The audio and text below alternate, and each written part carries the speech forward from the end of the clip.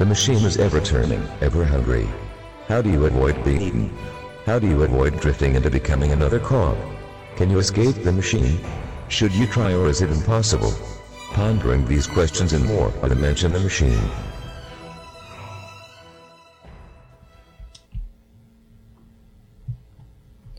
Welcome back to the Mention the Machine podcast. This is going to be episode 4. Today we're talking financial tactics. We've got a couple of book recommendations for you guys. I Will Teach You to Be Rich by Ramit Sethi, or Sethi. I don't know how to pronounce his last name. Richest Man in Babylon. I don't remember who the author is for that.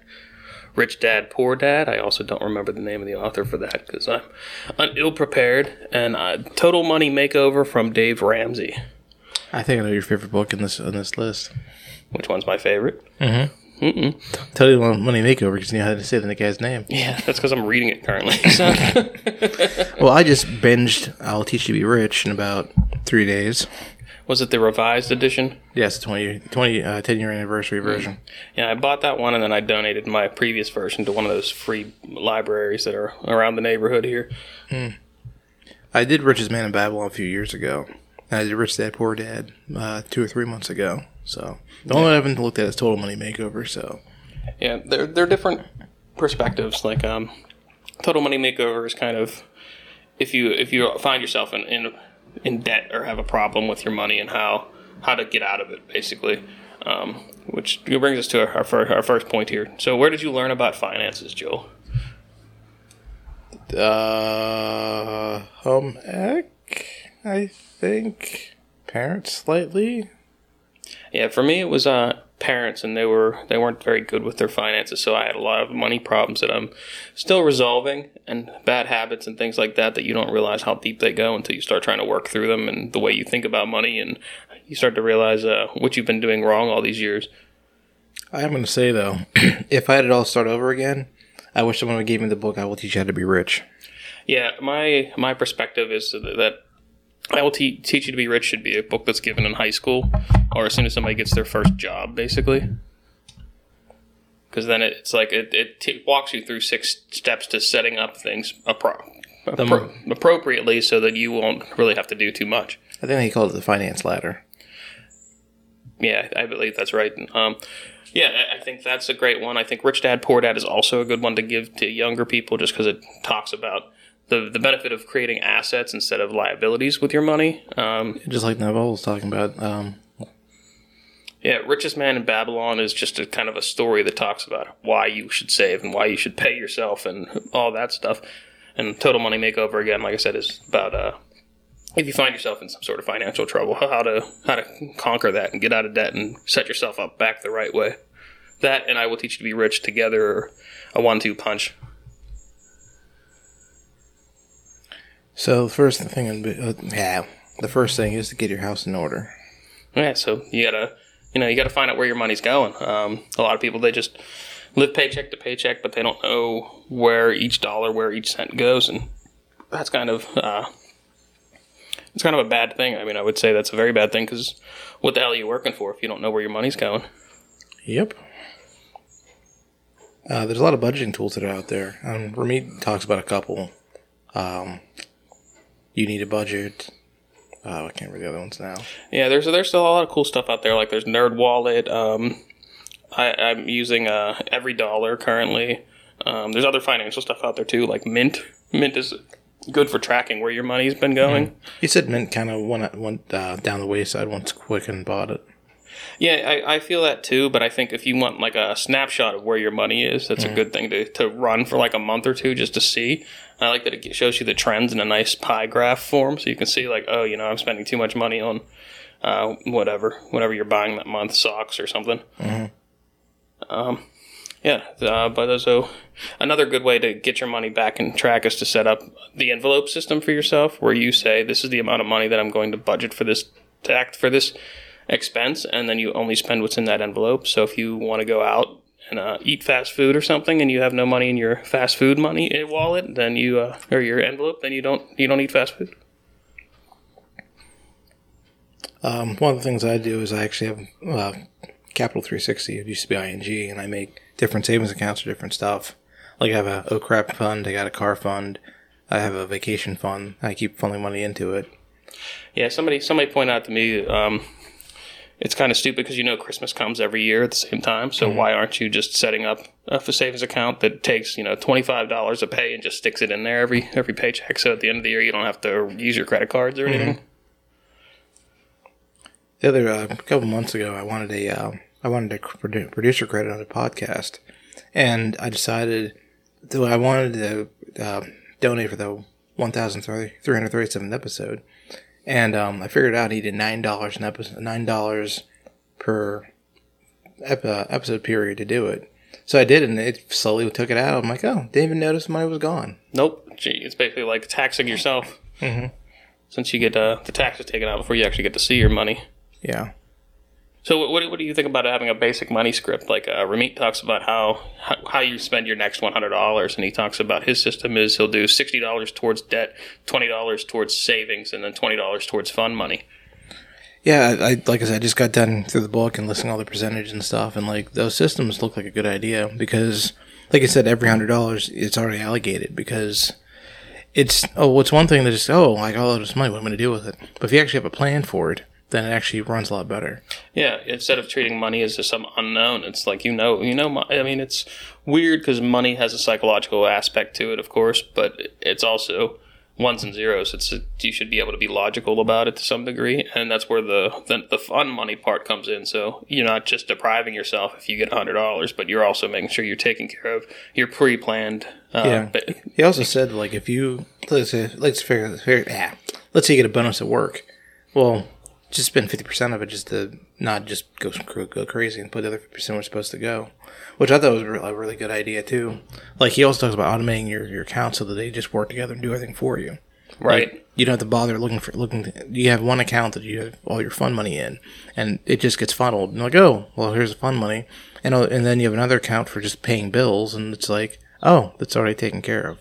Yeah, my wife and I, we have a separate account for bills, and we just put our bill money in there, and then she's got her money to play with, and I got my money to play with separately. It's worked really well.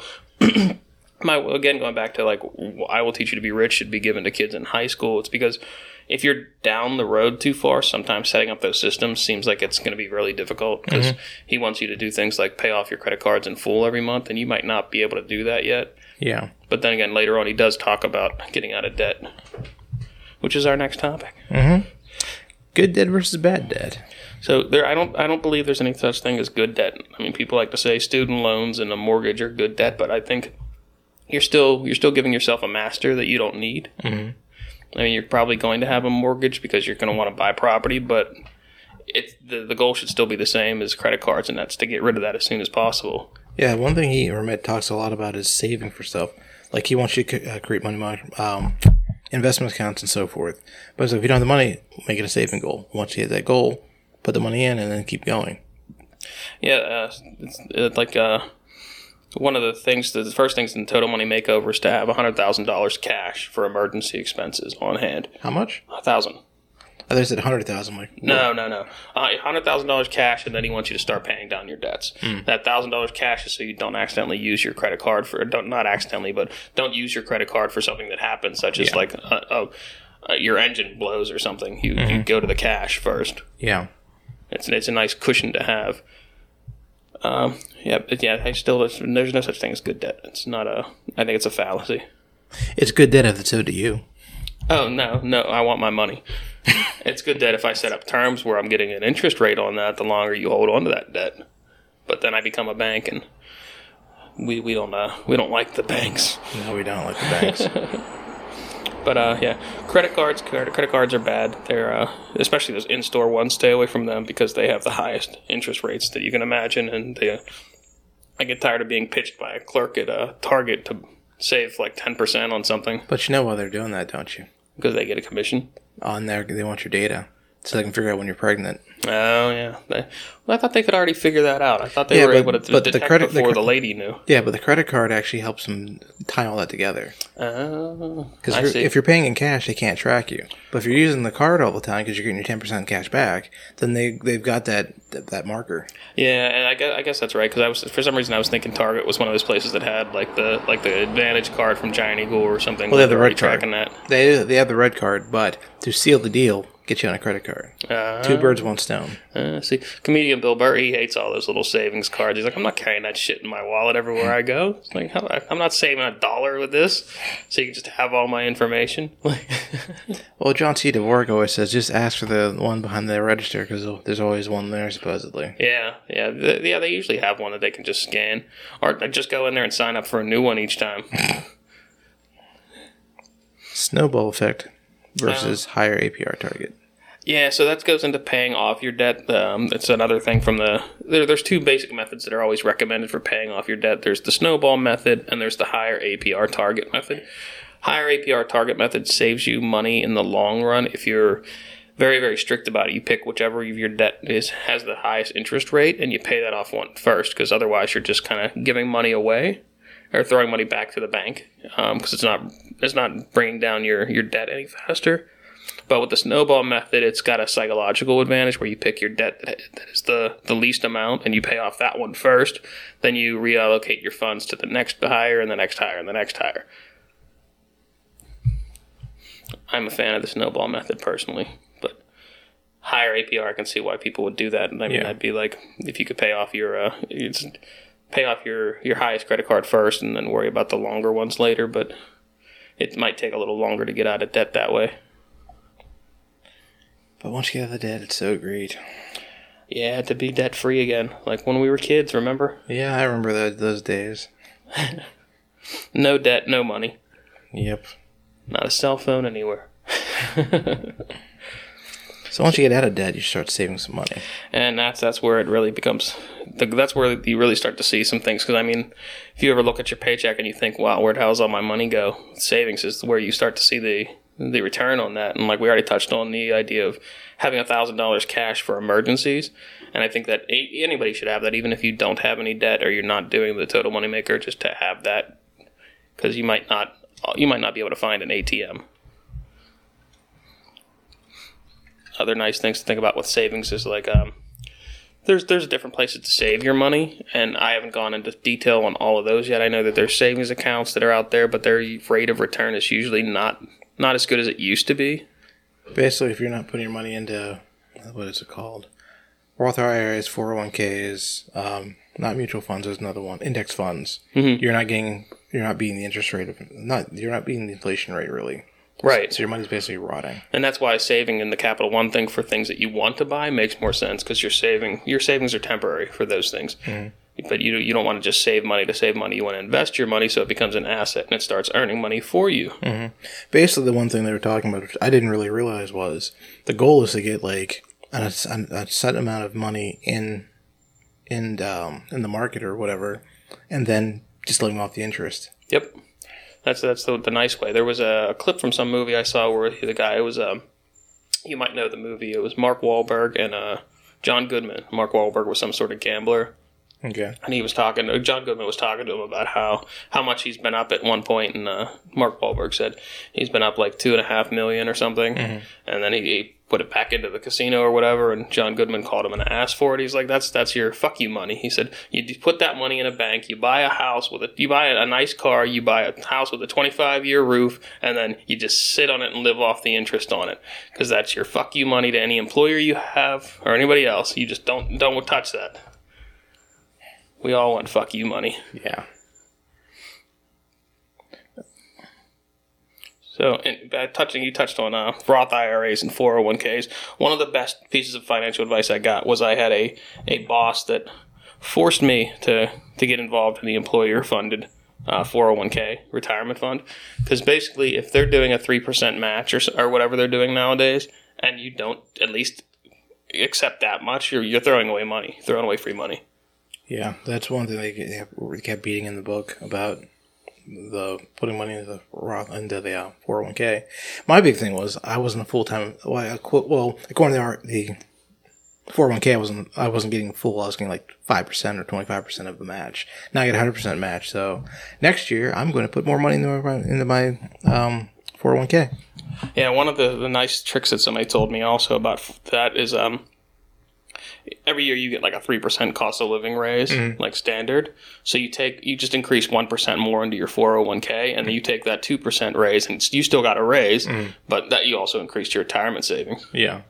And it's sneaky because you don't even realize it's happening, and then you'll eventually hit, I think it's 22% is the maximum. At least for our age. I don't know, it might be, I think when you get up to like your 50s, you can do 60%, which is outlandish. Yeah.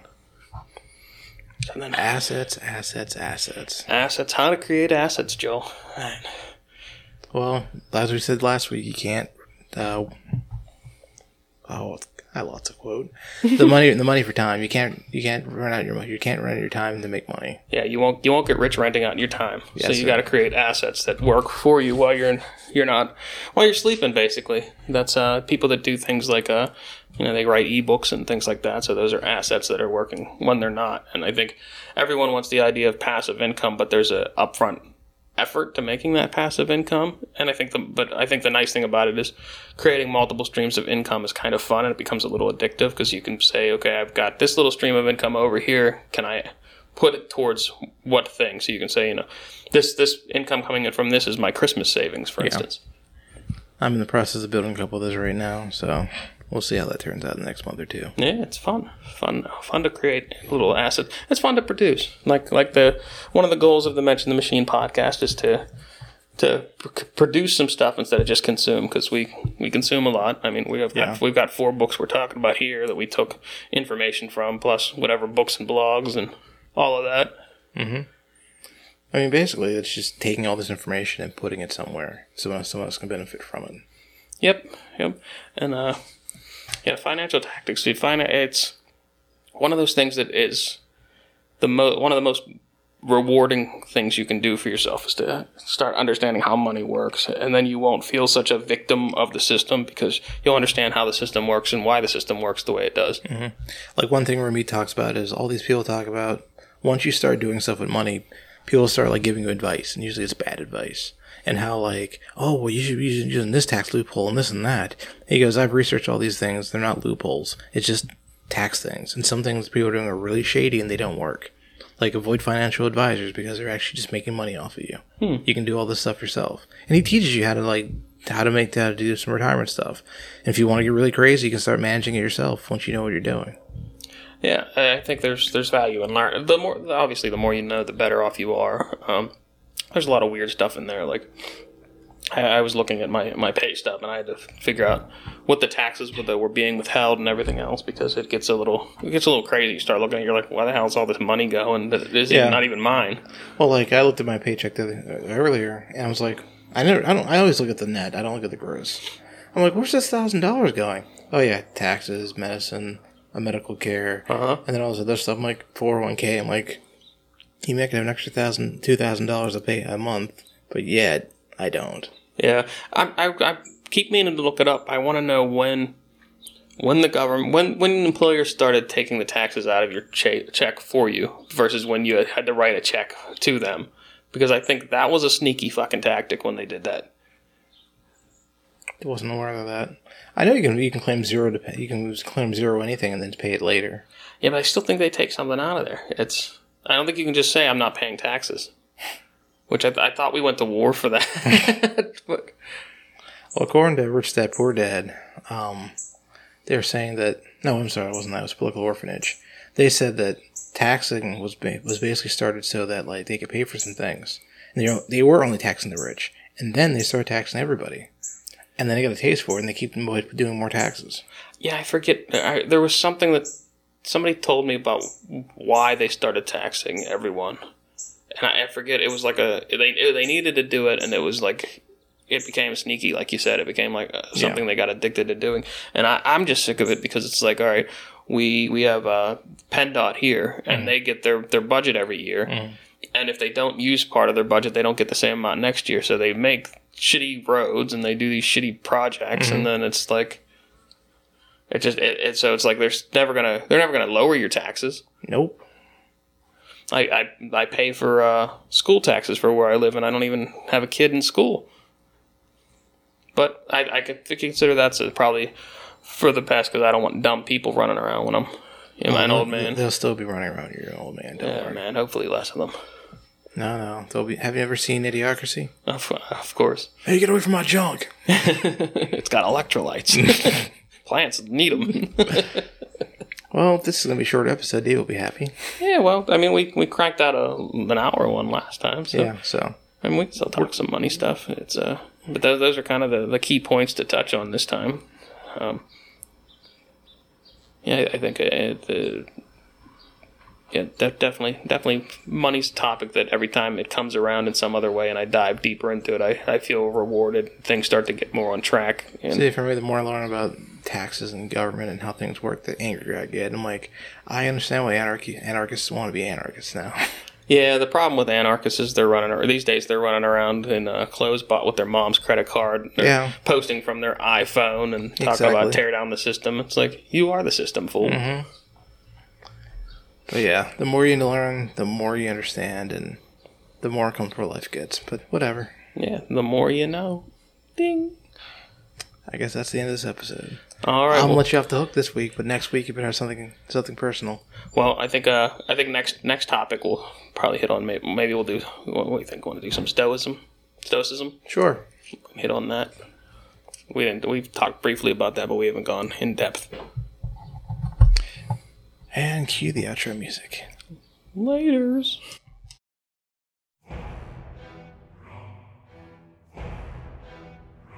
That wraps up another episode of The Mention the Machine. If you would like to contact or subscribe to the podcast, please visit thementionthemachine.com. If you would like to leave a voicemail, please call 412-294-8557.